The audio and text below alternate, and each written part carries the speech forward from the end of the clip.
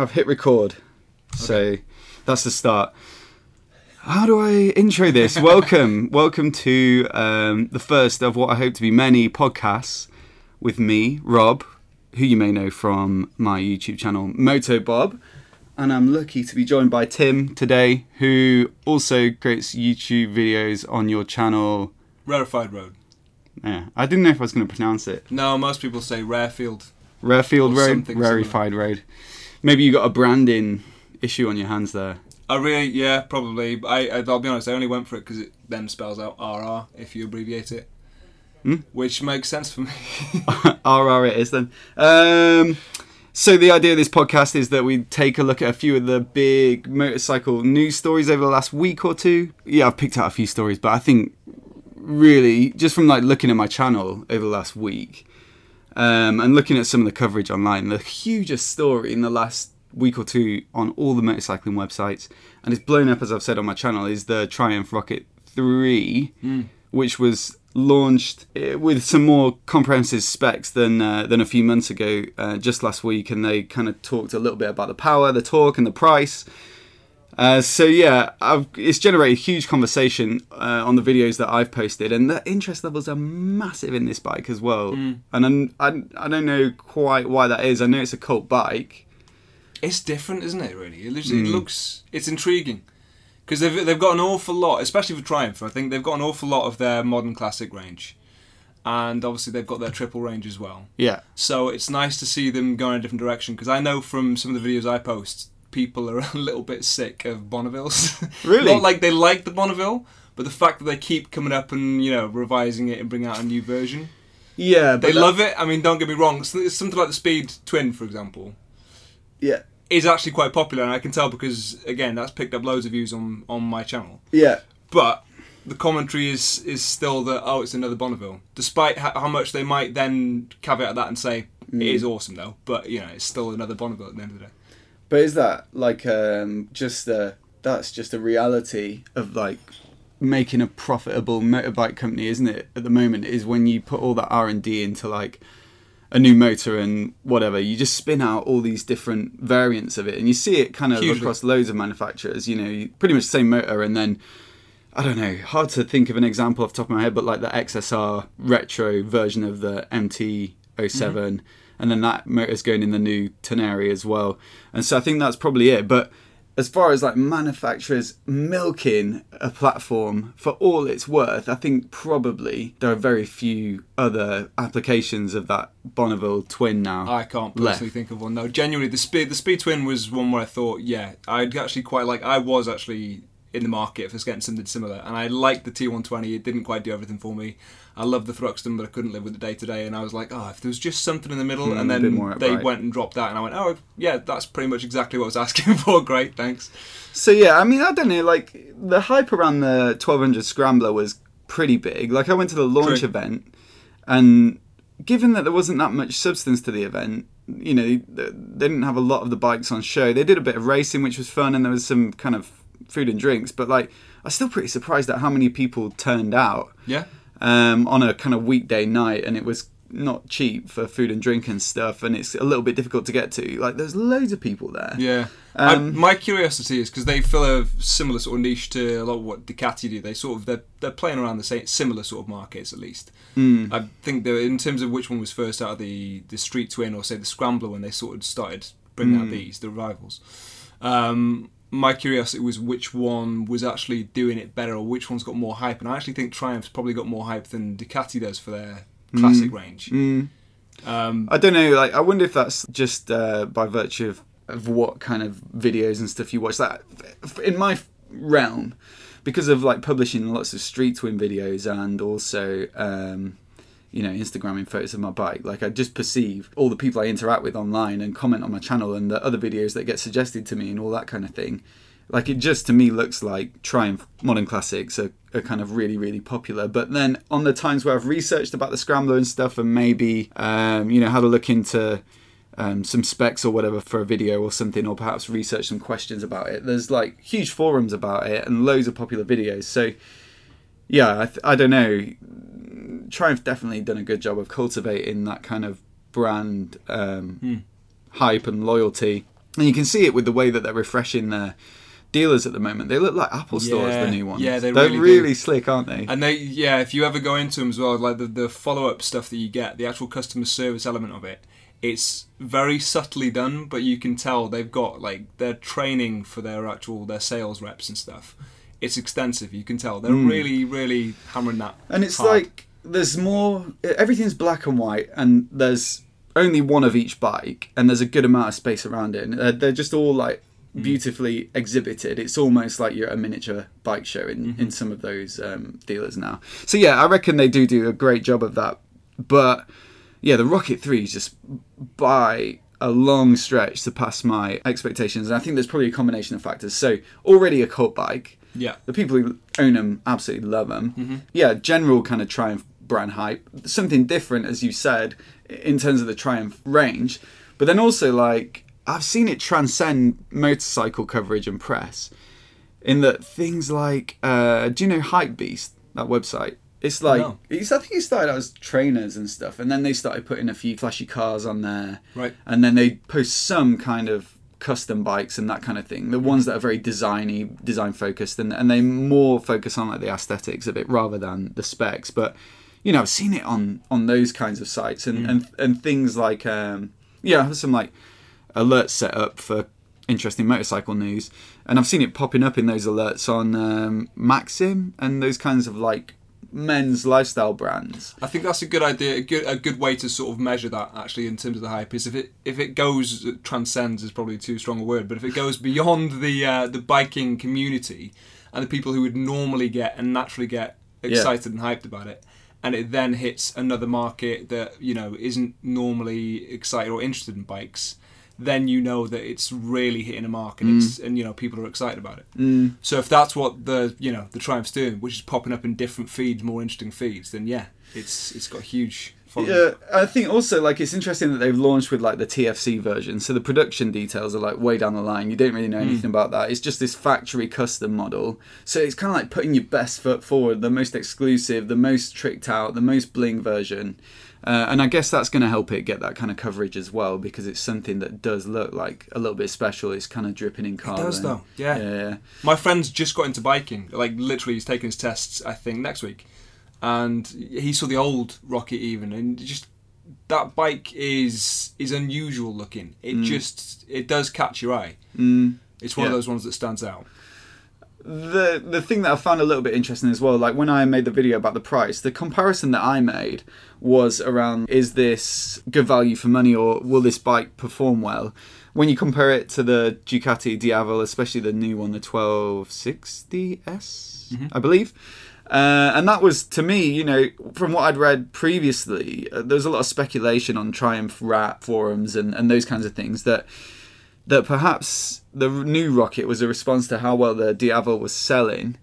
So yeah, I thought that was a fair comparison to make.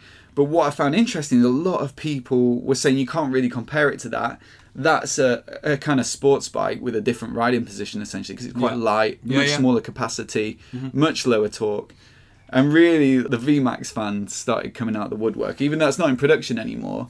It's like an absolute beast. That's probably one of the closest comparisons. Yeah, I would say. And I was trying to compare it to things like Harleys and Indians and things. Yeah. But I don't even think, because they are, if you go for the ones that are close to this kind of budget, the reason they're that expensive is because they come with loads of additional add-ons and stuff. But they're going to be nowhere near, I wouldn't have said it's performance driven, because they're real comfortable kind of gliders, right? They're not going to be comparable to the Rocket, I wouldn't have said. Something like the VMAX probably is closer. Yeah, and then it kind of opened me up to just reading a few of those comments of this kind of like drag racing world, and it's yet another like motorcycling subculture that perhaps I didn't know that much about, but it seems like the VMAX, the last kind of iteration, which I think has been out of production for a few years now, it seems to be the kind of drag racers' bike of choice, or some drag races anyway. You see all sorts drag race, but the power and torque of that bike was something else, and so that seems to be what people are saying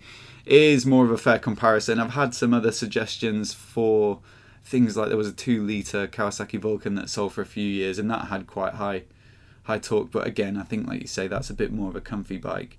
But yeah, it's super interesting, and like I say, I love getting opened up to those little subcultures. As I said, a lot of my coverage is around Street Twin and Triumphs and therefore kind of retros generally.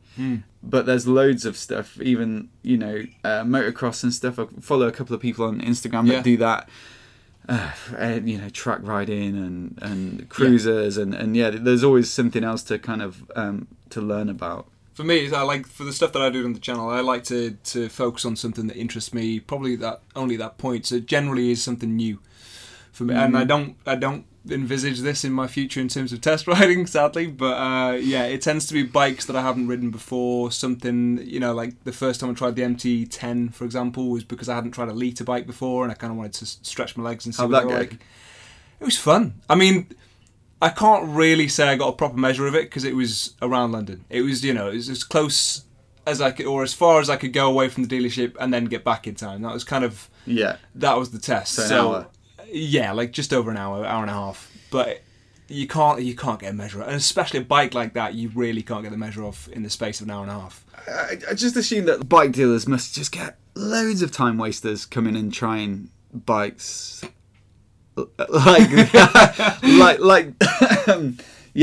read some comments on YouTube of dealers asking people to leave their bags or whatever in case they've got GoPros with them and they're just taking the bike for a spin, making a video, and so I've been there, but I think it's much better to be up front if you can, but it's tricky. But anyway, my point was going to be that presumably Triumph dealers are going to be absolutely inundated with people, you know, wanting to ride this bike, and I wonder how they're going to filter out who's actually serious and who's not. It's going to be a while till the production bikes on the market. I assume the TFC is already sold out, and they're not going to put that in dealers, and they're certainly not going to let people test ride them. But presumably at some point there'll be test models.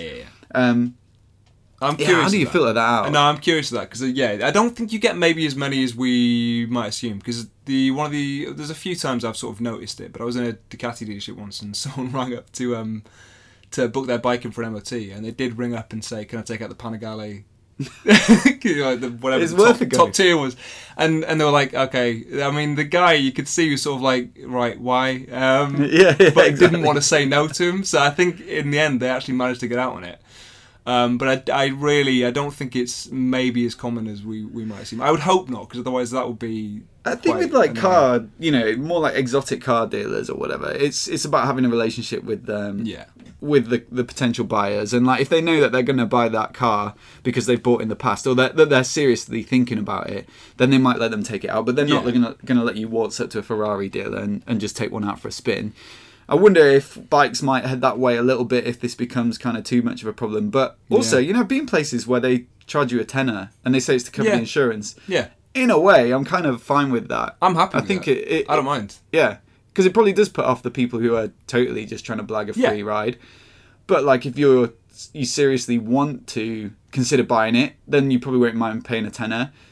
And then you might have some people in between who are just looking to do whatever. Maybe they're making videos for their YouTube, or maybe they're, you know, just want a bit of a jolly on an hour for on a nice bike. In which case, tenner, you know, doesn't seem too bad. And it's the long sell as well. I ended up buying a Triumph after. Yeah, no, but seriously, it does work though, because I mean, like you say, unfortunately, you shouldn't be thinking of it sort of long term, like, oh, maybe they'll buy a bike in a few months / years. But genuinely, if it sticks with you, if it's a bike that you take out and go, actually, that was awesome. Yeah, you probably will end up leaning towards buying it maybe in the future. And I know there's more than a few that I've gone out and I would. Yeah, I'm seriously contemplating if I ever get the means to have more than one bike, I'd be aiming to get one or two of them. I mean, to get back, the Speed Twin would definitely be one of those ones I was looking at. But back to the Rocket. Do you personally think that it's decent enough value? Would you spend 25 grand? Well, that's a purely hypothetical question. You don't have 25 grand? Well, even if I did, I'm not sure that I'd get it past the domestic finance committee. So I don't know. I think it's like, if you've got the money and it's like this, it's a really unusual bike, 2.5 litre bike, they don't come along very often. No. And then it's a collector's version, so if you are a collector and you have that kind of money, possibly. I mean, do you think it's overpriced though, for what you're getting from it? I can sense probably not. Oh no, I don't know. It's like it's so much money, isn't it? But then even like if you look at the price of cars now, like cars are way more expensive. Like 25 grand, you maybe used to think, well, you could get a nice car for that, but actually you can't really get a nice car for that anymore. You can get like a family car for that probably. So when you consider what this, I mean, this is top tier. It's not like if you go for this isn't a hatchback of bikes. This is it's like something crazy. It's like a muscle car basically. Yeah. But like the most extreme muscle car. Well, exactly. And then it's been modded at the factory a bit to make it even more special. And that's the thing about biking, like the top tier stuff. I mean, of course, there are going to be the occasional, customs or like weird one-offs. But from a factory bike, that's as exotic as it can get. And then 25 grand's the limit. And there's been loads of debate on the video about the price that I put on YouTube about, whether that's too much. And loads of people falling down on either side of like, I think it's pretty reasonable for something so special. Other people saying it's got out of control and this is just ridiculous how much bikes cost now. Sure. But I think those people, unfortunately, aren't differentiating between I want that bike, it's too much money for me. Please make it 15 grand /10 so I can afford it. And what it's actually, what the development of that would cost and what the actual parts themselves and labour to create something like that would genuinely cost. Yeah. Are they making a huge amount on the top of that? I don't know. Hard to tell, but until you speak to them. But got to charge enough for it to be worth it for them to bother, basically. And people's demands on what bikes should cost are pretty interesting anyway. Like, a lot of the comments I get on my channel around like people being a bit sore that a lot of Triumphs are produced in Thailand. Yeah. But also they want bikes to be developed and modern and be cutting edge. I think quite often people say that bikes are a long way behind where cars are. In terms of like technology and that kind of thing, and I just always find some of those demands that like customers expect of bike companies to be a bit counterproductive on one another or a bit exclusive. It's they contradict each other to a certain degree. So like you say, if it's made in Thailand, it brings the price down to a point where it's Triumph isn't the cheapest brand out there, but it's within sort of reasonable threshold.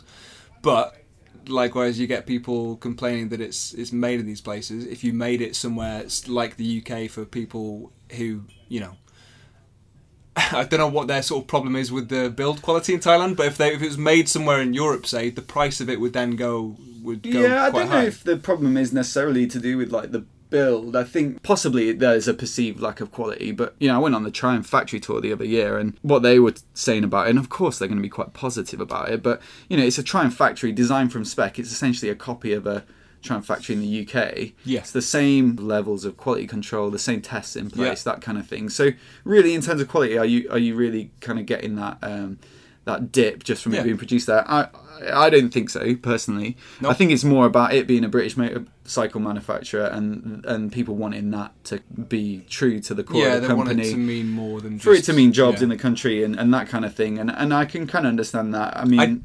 so do I, but then, like you say, so BMW, KTM, they both produce things in India as well. That brings down the price. Maybe it becomes more galling for them when Triumph really market themselves as like... Fine. Much like Harley, it's like this all-American brand, rather. And then they, have talked about producing stuff out of the US, and I kind of understand that, actually. I think it's fine to produce stuff overseas if that's what makes it viable. I think what I was trying to get at there was if you want bikes to be produced at a reasonable cost, or sold at a reasonable price, rather, and you want them to be kind of well developed and competing with Japanese bikes and those kinds of things, then you got to accept the company's got to do what they got to do in order to produce bikes at a reasonable cost to them, or a competitive cost. Maybe then it's like, okay, well, don't market as this all. No, you're right. But then Minis still have Union Jacks on them, and they're definitely not a British car anymore. Yeah, that's very true. Yeah, I don't know if I've got anything more to say on the Rocket. I mean, we barely talked about the Rocket. We really didn't. Sorry, we digressed a little bit. We digressed straight away. Just a tad. But I think all in all, it looks pretty great. It does look good. Chances of a test ride, slim. I think in terms of, if you look at the market that it's playing with, wouldn't have said it's massively overpriced for actually what you're getting in like they've sold comparatively, out. Right? Well, there you go. So there's clearly something. That's the acid test, isn't it? Ultimately, do they sell out? If they sold out, then... And you're wondering whether or not it would compete with the Davil in terms of performance, and it's, like you say, it's a different bike, I suppose, so, yeah. Much bigger. So, I've got a few other stories written down here, but I thought we might actually skip on to one that I was just thinking kind of shoehorns in nicely with this, because it was the Barnum's Classic Motorcycle Auction. It's like a spring sale at the Stafford Bike Show every year, and you always get this massive wealth of these really quite expensive bikes. I think the top selling one this year, let me just double check. I have it up. It was the Coventry Eagle 981, the Flying 8. There you go. Bike from 1925, £218,500, and then always you get a bunch of Bruffs and Vincents, and you know, the next bike's 207 grand.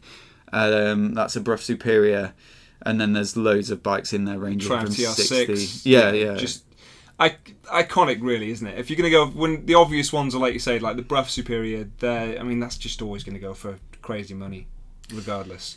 Yeah, and so based on what we're saying about the Rocket and that TFC model being a collector's bike, essentially, 750 of them made. And what was that top selling bike? It was produced in 1925, so almost 100 years ago.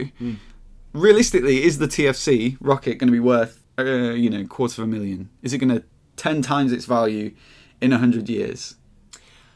I mean, that's a very difficult question. So actually it'd be interesting I don't know how much they were when they first came out, because that would be an interesting sort of comparison, would be to say if this is, because it's not that it's so much that it's going to be 200,000 in the future. You mean the one that sold for... Yeah. I'm curious. The Coventry Eagle 981cc Flying 8. I'm curious what they came out at originally, what the original price of that was. So I mean, that's quite interesting. So essentially it would have had to have been about, I suppose you would have to adjust like inflation and all that kind of thing. Yeah. So we need some... hold on, let me see. We need someone with more kind of mathematical capacities than what we have here. But essentially that bike would have had to have been 20 grand to be, and there's no way that that's the case. There is no way that it was that much. I don't even think it's going to be listed anywhere what it would have been. I doubt it. It's going to be difficult to find that original selling price of that, but assume it was like 50 shillings or something, whatever that. Basically, yeah. I mean, that's going to be how many years' wages or something? 218. Yeah. Are there any bikes available at the moment that we see being worth crazy figures in future auctions? Is the TFC going to be worth $2 million or whatever in 100 years' time? Like, hard to say, but it feels like to me, where at the moment we're on the precipice of like moving into electric vehicles. You know, there's this idea that there won't be any internal combustion engine cars on sale by 20 whenever, and that'll probably get pushed back a bit. But surely the same is coming at some point for bikes, even though they use a lot less fuel. There will come a point where whatever it is, if electric is the way that we go for the next 100 years, which probably will adapt in itself, whether or not in 100 years' time, if you bought that at an auction, you could even use the thing, because could you find petrol? Right, yeah. But as a collector's item... As a collector's item, would it be worth that? I'm not sure if that... Because what would a Coventry Eagle in 1925 run on? Like, the same fuel as you have today? No, surely it'd be two-stroke, wouldn't it? Wouldn't it be... I don't know, it's a bit of oil. 1000cc, so... Yeah. I don't know. Ooh. Imagine a 1000cc two-stroke, that'd be insane. What makes you think it's... Because it's so old. No, there's no way it's definitely got to be four-stroke. I don't know. Maybe we need to read into this and revisit. Really, but I guess my point is, like, could it run on modern petrol like 100 years later? I don't know. So in which case, that hasn't seemed to have diminished its value. But I just feel like, because we're on the cusp of like moving into electric bikes, this might almost be, that could potentially increase its value, because you're right on the edge of this era of bikes becoming extinct, and it's a kind of limited run in that area. And also it's such an unusual, the highest torque, production bike, the biggest capacity. True. It's a really difficult one to tell, but what I would say is that generally speaking, they have a story to them if they're going to go for stupid sums. Oh, you mean like so if you owners? get something, yeah, right. So if you go for something like a Bruff, you're going on the Lawrence of Arabia kind of theme, right? It's got an iconic figure attached. If you go for a Triumph TR6, you're going for the Steve McQueen kind of attachment to it. Something similar to that. So it's not enough that it's old and it was an interesting bike. I think it needs to have a story to it or some sort of connection, which would be tough at the moment. Other than something, so you need something that maybe had it would cost a lot to begin with. something like the Kawasaki H2, for example, which is crazy fast in a straight line, which if you're looking at something like the Brough was as well, that was kind of what it was ticketed as. And the H2 is going to be used in the newest Top Gun film, which is coming out, which Tom Cruise is using. So at least there's some kind of attachment. If you saw him riding around on it just all the time, was it maybe it's at least got some riding sort of cinema cool to it. In the original Top Gun, was that a katana? Oh no, it wasn't. It was a Kawasaki GPZ 900, so Ninja. But I think it's a fair kind of point that when you look at Bonhams and some of these like big selling bikes, they take the logbook and look at all the owners over the years, and sometimes they have these kind of interesting histories. So I guess what you're saying is like either a film star or a movie or a significant kind of cultural, piece of whatever content might make that bike iconic, but also like the ownership of them as well. But yeah, I don't really know what that would be, because maybe an Arch, maybe Keanu's company, maybe an Arch would go for that. I mean, they're already sort of crazy money. But is he Steve McQueen? He's not Steve McQueen, but yeah, neither's Tom Cruise. I mean, they don't make movie stars like that anymore. They also, potentially don't make vehicles like that anymore. It's interesting you say that though, because I saw that one of the Triumph dealers I follow on Instagram today they shared like a series on their Instagram stories of people on Triumphs in movies, or movie stars on Triumphs. So like things like I think it's Pamela Anderson in Barbed Wire. She's on like a black Triumph Tiger. Totally done. I'm not sure that's going to convince many people to buy one. But also, the first one they posted was The Rock sat on the previous generation of Rocket. Right. I don't know if it was. Oh, maybe he looked like he was wearing a waistcoat and suit trousers and sunglasses, and I've never seen it, but I think that's what he wears when he's acting in Ballers, is it? It's like a TV series. Oh, yeah. He sat on a big rocket like this. I don't know if he rides it in the show. I don't even know if he rides motorbikes. Well, potentially, I think a lot of movie stars, a lot more than you probably think, actually. I did a little bit of research on kind of celebrities that ride, and some of them are surprising. Did you publish anything about? No, I didn't. No, I was. Yeah, I'll be a great video that never got made. Yeah, I will make that in the future. Now, mine was that genuinely is a really good video. I'm going to race you to it. What, like 10 best celebrity bikers? Gotta be. I mean, there are some quite obvious ones, but there are some more obscure ones as well. But more than you think, because a lot of them have got a lot of downtime on their hands and a fair amount of money as well, right? And they also get sponsorships to the degree where they might get a free bike, for example. I also thought like perhaps it's a requirement of some productions that they're in, basically. Like some movies are going to require you to ride a bike. So yeah, some of them definitely are. Yeah, there was really oh god, his name's gone out of my head. He's a stunt guy. He doesn't do a lot of straight sort of leading man roles. For God's sake, he played Weapon X in the original. Yeah, you don't. Is that a Marvel film? Yeah. No, I don't watch comic book films. Yeah, they're lame. No, in the movies, Scott Adkins. Sorry. The insulting thing is, I'm supposed to be remembering that I actually saw him once on an off-road experience. So I was in Wales once doing an off-road day, and he's a stunt guy. He's an action guy, really, who does a fair amount of films where he is the lead as well. But for him, being a stunt guy, he kind of needed this extra skill. So he'd passed his 125 license, and he was doing this off-road day. I mean, he probably wouldn't want to remember it too closely, because there was a lot of people there who were obviously more experienced, and I could see from him that he was a little embarrassed that I'd sort of recognised. My God, I know your face. But yeah, he as part of the role definitely felt like he needed to learn how to ride a bike, because it was quite important. Someone like Ryan Reynolds, who I think has ridden for a long time actually, but definitely that comes into play in some of his films. Yeah, I wonder if also like one part of it is having, well, I don't know, I was just reading about Prince Harry the other day, and him and Prince William both into their bikes a bit. Yeah, William's got the bobber, right? There was a picture of him with the bobber. I think that was when he did the factory tour, but I was reading this story about Prince Harry ordering like a Ducati, I don't know which one, 899 or something like that, and then had it custom painted black with like red and green stripes down the side, so he had a little bit of a custom job going on. But he apparently got into it because obviously they've got quite a lot of land, to say the least. And so he had like little trail bikes, that 125s and stuff that you used to razz around the estate on, and then get into it that way. So I wonder if I think that one surprises me more though. Having land and time and money definitely gets you into bikes.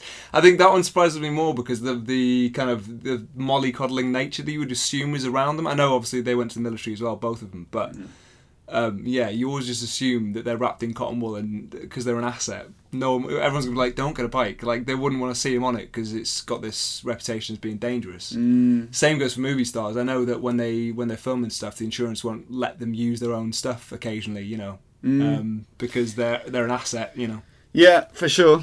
I don't know if what kind of house like you grew up in. Ours had a reasonable size garden, but I still don't think. I could go around the pond. Actually, I had a pond. I'm going to sound real posh. We had a pond. Yeah, we had some land. It was a bucket, wasn't it? Be honest, it was a bucket. It was. I don't think I would have managed to have pulled that off if I'd have pitched that to my parents. Can I get a scrambler to get around the garden? Anyway, I was just saying about being on the precipice of like moving into electric bikes, and this is something as well that comes up quite a lot in my feed of news. So one story I picked out here was Ducati a while back talked about launching electric bikes, said that they're looking into it, and there's loads of other manufacturers been talking about it, as well as the dedicated electric bike manufacturers. You've also got things like Harley with the Livewire coming out later this year. There was a questionnaire that Triumph sent out to their customers, which included a question, would you like to see us making electric bikes? I think that is more to gauge the reaction of the market rather than whether they should do it or not. Or whether or not they're even doing it right now. It's like much more dictated by regulations and that kind of thing than whether people want them to or not.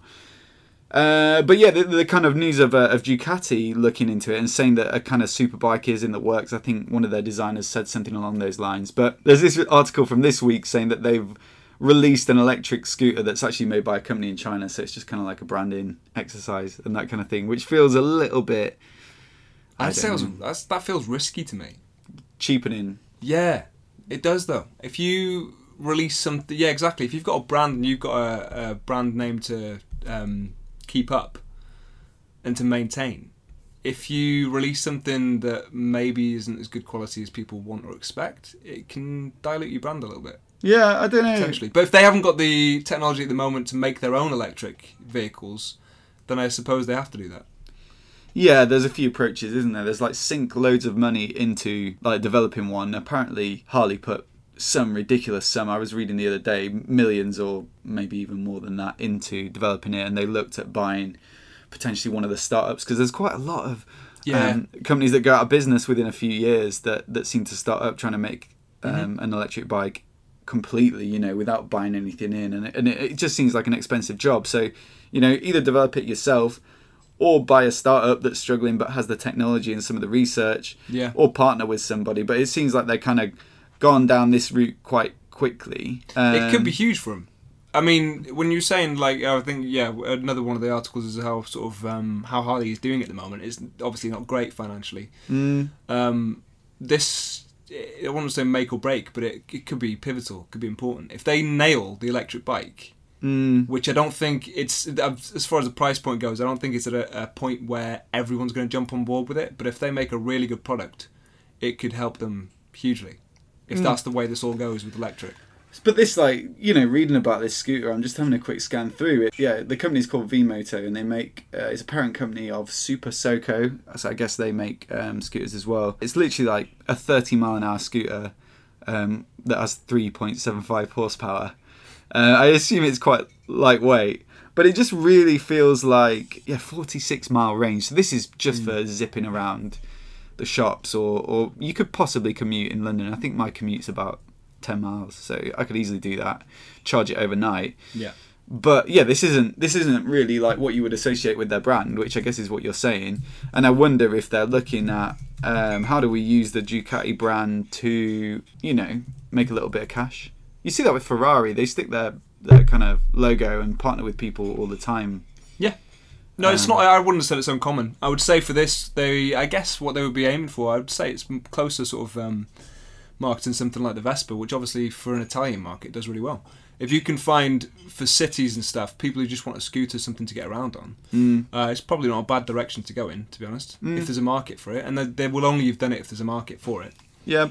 But yeah, I think one of the things you brought up with me was whether or not it's worth just going for a bicycle, whether people would even bother doing that. Yeah, for sure. Like that was another thing that I picked up. There was a story where there's this electric bike, and they'd made it look a bit retro. So they put a tank on it and a bench seat. And it had a round headlight on the front, but then obviously a battery where the motor would be. But it's essentially a bicycle. You know, they can have disc brakes now, like it did. It had mud guards, and it had pedals because it's a bicycle. But it's really on the cusp of a motorcycle or an electric motorcycle. It had similar figures to this, so it would do 30, and it had about 50 miles of range. So I think very similar to this scooter in many ways in terms of the performance. But there's so many massive advantages, aren't there? Yeah, there are. Yeah, to using I would say to a bicycle. There's a few, actually, some of the most popular, and I know one of them is really popular in the States at the moment. I think it's in San Francisco more because it's got a kind of a cool element to it. It's the Super 73, if you've seen that at all. Yeah. So that's $1,300, or it's about to be $1,300, I think it's going up to. I can't imagine that Ducati scooter is going to come in anywhere close to that. And if it does 30 miles an hour as this does, for me personally, I mean, just looking at it from my own perspective, but that's what I would buy. It would be a no-brainer between the two. Even with a motorbike license, I probably wouldn't go for something like that scooter over this bicycle, which is, you know, a lot cheaper. Because that's the thing. A lot of the speculation around like Harley is they've really gone for that heritage brand. That their market's getting older and older and older. They're not really bringing young people into biking, and generally that's a problem across biking. It's well expensive to get a license, and you're kind of limited by age as to what kind of bikes you can ride, so that's not that appealing. Insurance and like maintenance costs, like servicing bikes at a dealer if you get a new bike, super expensive. Parking in London, you have to pay in some places. If you forget to pay, you're going to get a fine. Theft is massive. You know, it's got better over like the last year or so, I would say, but it's still a big concern. You don't want to put all that money into something. No, with a bicycle, you might be able to get it somewhere small, you know, indoors. If you have a house and you can get the bicycle indoors, in a safer shed for you, right? Lift it as well. Like you can probably lift an electric bike quite easily. If you're at work or whatever, you can put it in the bike shed or put it on a bike rack where you can see it. You don't have to leave it on the road or find somewhere to store it. So I'm just thinking, like, if the goal is to get younger people into it, and you're thinking about younger people perhaps living in a metropolitan setting where range, speed aren't super important, you know, 30's fine. It's not exactly like a thrill, but there are very few places legally you can go much quicker than that in town, most cities. I just can't really see how there's like any appeal to paying to get your bike license, paying loads of money for an electric bike, and going through all the hassle of it. This is just like, I mean, if it's for practical reasons like that, I definitely would assume. Well, I would assume people wouldn't go that direction, because I know people who ride bikes and are massively into bikes and still only have something like their CBT or their A2 license, because they don't need to go for something bigger at the moment. They can just keep renewing their CBT or something like that. And if you can ride one of these on the road at the same speed you could an electric scooter, but you don't have to take a license and you can just do it, I think a bigger question might be if something depends on what sort of size they cut off as to whether or not you would need a license to use it. Because if you can use one of these in the same way that you can use a motorbike, do we get to a stage where you start licensing people to ride bigger, more powerful electric bicycles? So if you're in a 20 limit and you're doing 30, that this is capable of. Hell yeah. Straight through bike lanes, bus lanes and bike lanes. Like, I mean, that's kind of questionable, being able to do 30 mile an hour, like, on the flat. Yeah, most of London's 20 now. Sustain that on a push bike. Yeah, down a bike lane. Yeah. It's super interesting. It opens up a whole bunch of problems there, I suppose. But, you know, that's always going to be the case when you've got something new like that. But restrictions tend to take a while to catch up to the technology actually moving forward, especially nowadays. Actually, technology moves forward way quicker than the restrictions or the sort of the guidelines that go with it. What I don't actually know as well is with like A2 licenses and all that stuff, it's by horsepower. So yes. So the same thing applies to electric bikes, I guess. Electric motorbikes, rather. I assume it's just like. Maybe. I would. Yeah, actually, no. I don't think at the moment. Because when I took out the Zero, I don't know if you've been on an electric bike. Yeah, I've been on both the FXS and the S0S. Sweet. How was it? I liked it a lot. It was interesting, but you have to be very careful what you say about it, because there are early adopters that are very defensive of it. And it really is a hot button topic. You get people who absolutely hate it and don't want to see the industry go that way. And you get people who, despite maybe my optimism in saying, yeah, this is definitely a direction I'll go in the future, it's exciting, it's interesting, they seem to ignore that and just dwell on any little thing you pick up or point out about it that might be considered a flaw, even if it's a reasonable flaw, something like range or not being able to charge it on the street. I've got a neighbour who just bought an electric car, and they have to traipse a cable out of their bedroom window down the side of their house and plug it in at night, and it's not, for a lot of people, it's not feasible for a fair amount of the market at the moment, and the infrastructure that surrounds it isn't quite there yet. And when you point out things like that, people get very defensive or, frustrated with it and, call you a naysayer or say, stuck in the Stone Age. Yeah. It's not the case. I'm happy to move that way as soon as it becomes more viable for more people. And it is interesting. It was a really fun thing to use. The other thing I brought up was noise, which, again, is a really kind of contentious subject. I say that they need a noise. Evidently, the European councils agree with me, because they're actually going to make it a legislation that electric vehicles, EVs, need to make some sort of noise. I think they said on the Harley Livewire that it's going to be customizable. They have, yeah. Which, now I said that when I brought it out first, and I reviewed the Zeros, I was saying that you could, make it fun, make it something like a sat-nav. If you think of something like Elon Musk seems to sort of get it with the cars, that you make it a fun experience, a really, really interesting thing. I mean, his cars dance, for God's sake. You can press a button and lights go off and the doors open and close and stuff.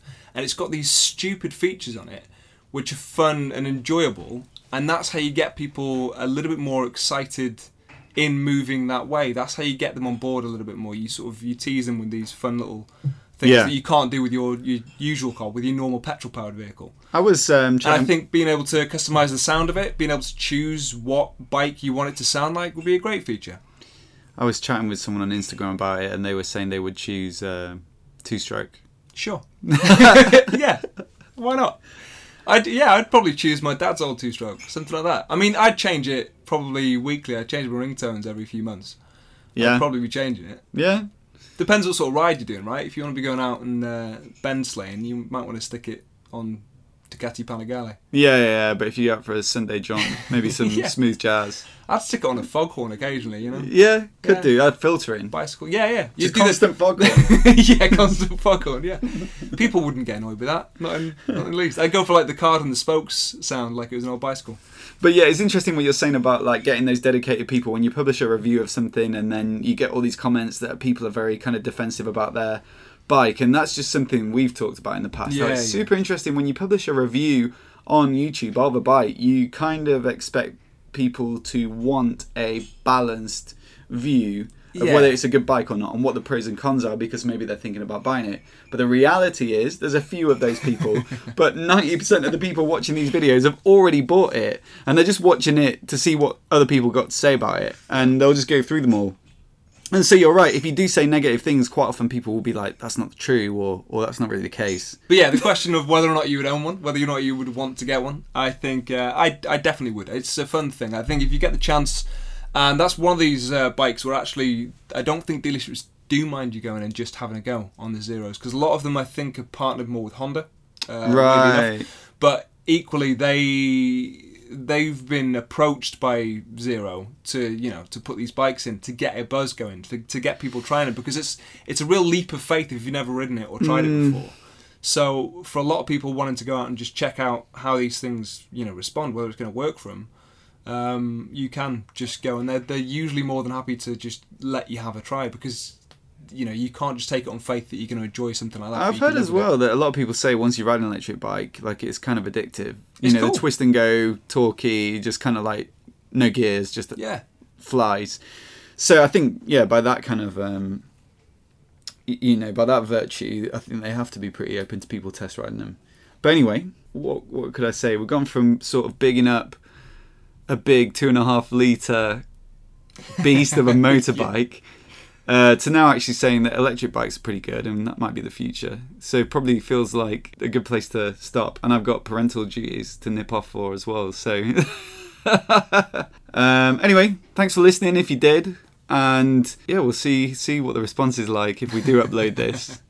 And hopefully be back again. Yeah, if nothing else, it's just fun to talk about bikes, isn't it? True. Like-minded individuals. Thank you very much. Cheers.